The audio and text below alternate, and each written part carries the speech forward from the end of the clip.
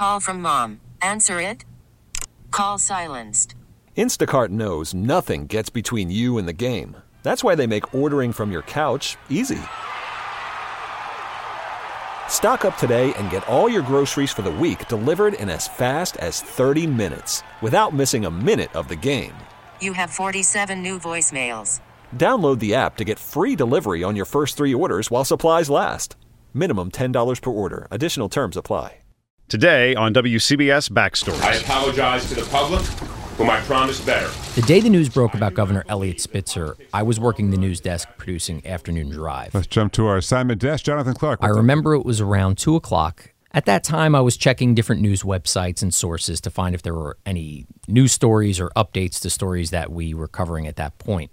When I went to the New York Times website, I saw this banner on the top of the page. That is reporting that Governor Eliot Spitzer has told his top aides he's been involved in a prostitution ring. But we don't know definitively what's going to happen and what has In those happened. situations when we don't have much to go on, our belief is get the voices on the air that have the experience and see what they could put together. Live to WCBS reporter Irene Cornell, who certainly has a lot of contacts in the court system. So my first call was to Irene Cornell. There is speculation around the courthouse that Spitzer may be client number 9. Rich Lamb called him. What are you hearing at City Hall? It's boggling many a mind down here at City We also looked to see where people are.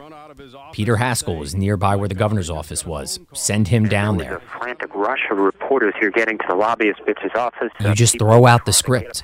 There's no way to expect something like that is going to happen, but when it does, you have to be ready to react and get the news out to the listeners because that is what people are going to be coming to you for. For more backstories, go to WCBS880.com/50.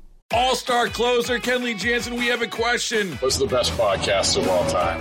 Baseball isn't boring, baby. I'm Rob Bradford, and every single day I'm sitting down with the biggest names to show you this great game is the greatest game. It's my podcast. It's my passion. It's a cause I started more than 2 years ago and is now the most prolific national daily baseball pod there is. Another fact. So jump aboard the BIB Express. Follow and listen to Baseball Isn't Boring, presented by Wasabi Hot Cloud Storage on the free Odyssey app or wherever you get your podcasts.